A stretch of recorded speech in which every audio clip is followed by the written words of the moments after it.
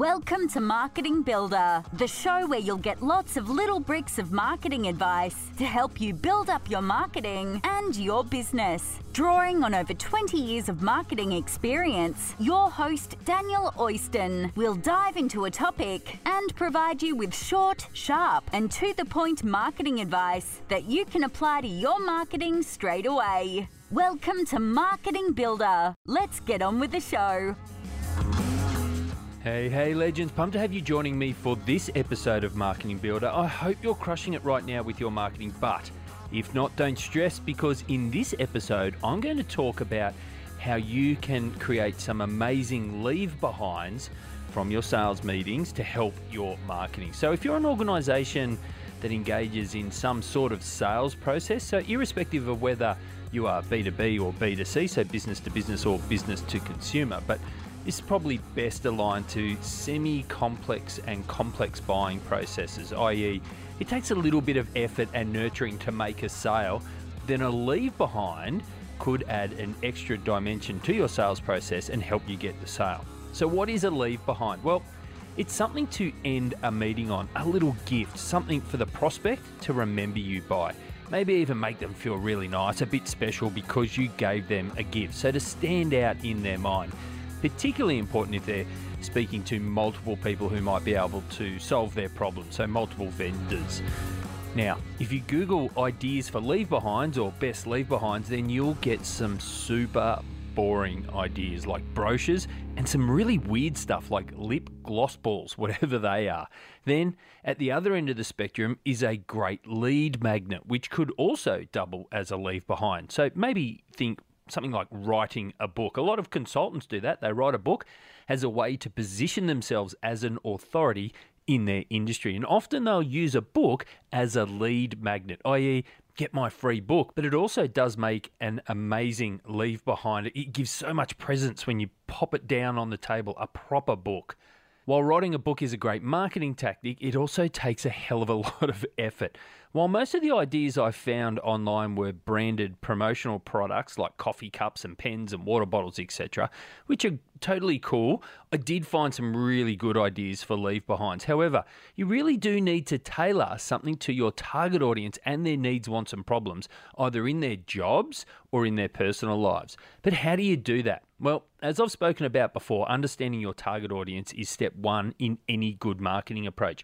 We document that understanding as buyer personas because it helps put them at the center of all we do, and part of that is understanding what challenges, interests, hopes, desires, obstacles, problems and wants that they have as a consumer. As such, I wanted to share a little story with you from when I co-founded a tech startup with some friends. It was called Sponserve, and we offered sponsorship management software for people like sports teams, brands, venues, charities, those sorts of organisations that take sponsorship from brands. And we would tread the usual path of generating leads and then nurturing them into demos before trying to close the sale. Pretty straightforward stuff. How often the demos were face-to-face. And as we all know, the meeting ends with okay, well, we'll send some follow-up notes and an email and we'll be in touch. It's all a bit awkward, really, as you're standing up from the table. The thing was, with our target audience, we knew their challenges deeply. For rights holders, so those are the people who are selling sponsorship. So think like sports teams, venues or charities.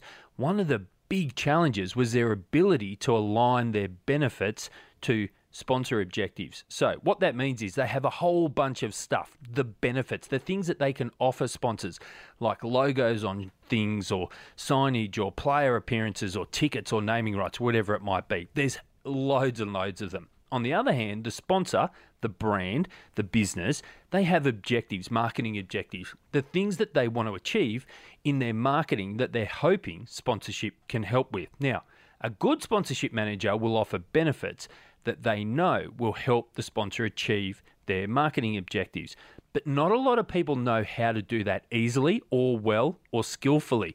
But getting it right and doing it skillfully will improve the chances of selling sponsorship. So what we did was we wrote an ebook that helped them do exactly that. We wrote a step-by-step guide to aligning benefits to sponsor objectives. We had it as an ebook and we ran LinkedIn ads and gated it behind a download form for people to access. Now, you might be thinking that what we did was print some hard copies of that ebook to give to people at the end of demo meetings?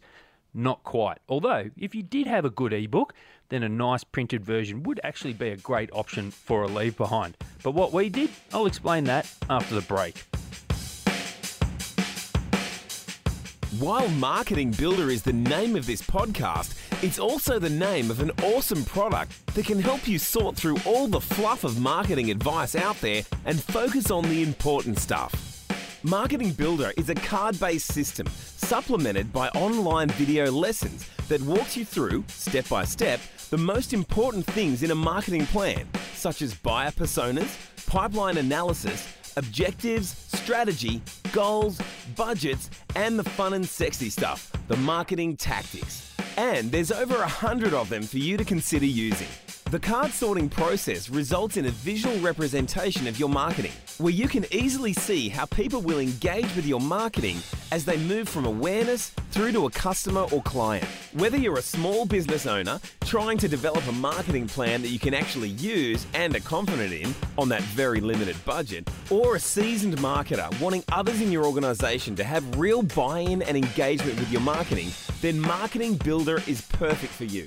Visit marketingbuilder.net for more information.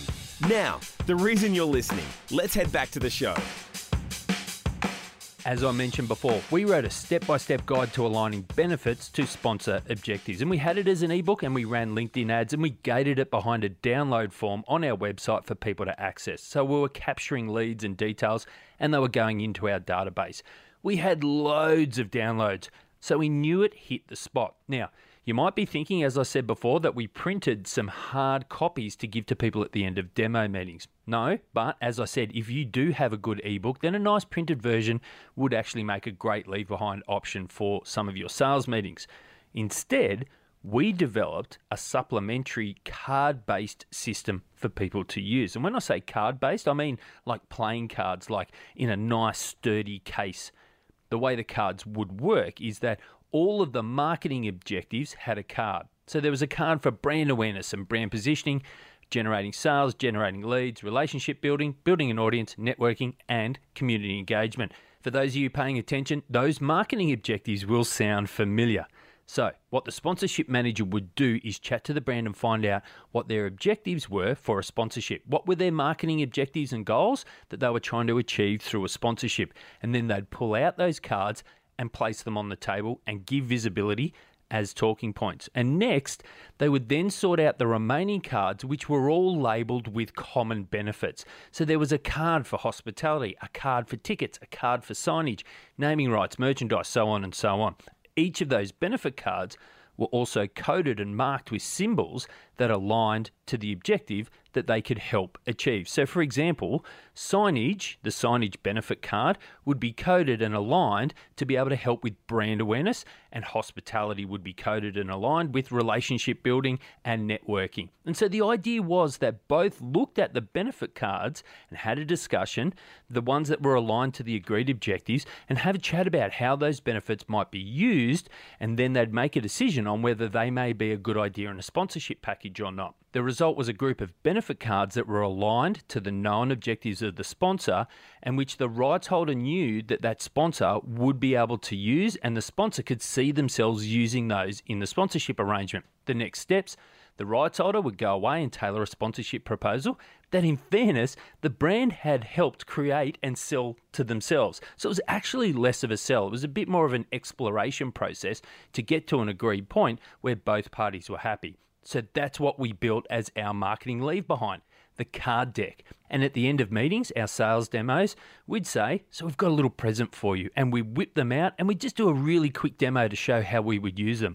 And then we'd put them back in the box and we'd slide them across the table. People absolutely loved them, and they were stunned that we were just giving them something so good for free. People were really appreciative of that gesture. For everyone else, I think we sold them for about $45, $55. To be fair to us, it was a revolutionary idea. It was very good, and the beauty lied in the simplicity of solving a common and complex problem. I don't mind saying that. It was a cracking idea. One of the reasons we knew they were so good and was such a good idea was that we'd often get contacted by people where someone had left the organisation, where we'd given them a pack of cards and they'd taken those cards with them, or that person was leaving an organisation, they wanted to take a deck to their next role. So we really did know that we hit the spot there with a cracking product. And that's what makes an amazing leave behind. Not just something that solves a problem and aligns with the target audience, but something that they hold on to for a long time.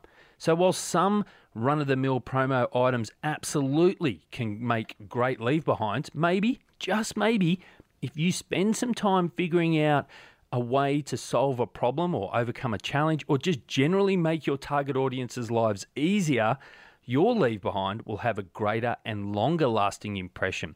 And that's about all we have time for in this episode. If you loved it, good. Make sure you don't miss the next one and subscribe to the show on Apple Podcasts, Google Podcasts, Spotify, Stitcher, TuneIn, or wherever it is you listen to your podcast.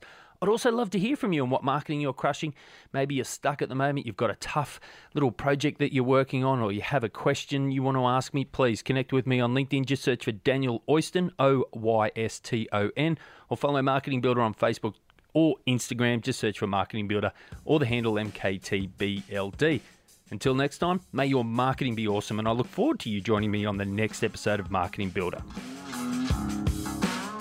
This show was developed, hosted, and produced by Daniel Oyston from Content Grasshopper, the creator of Marketing Builder.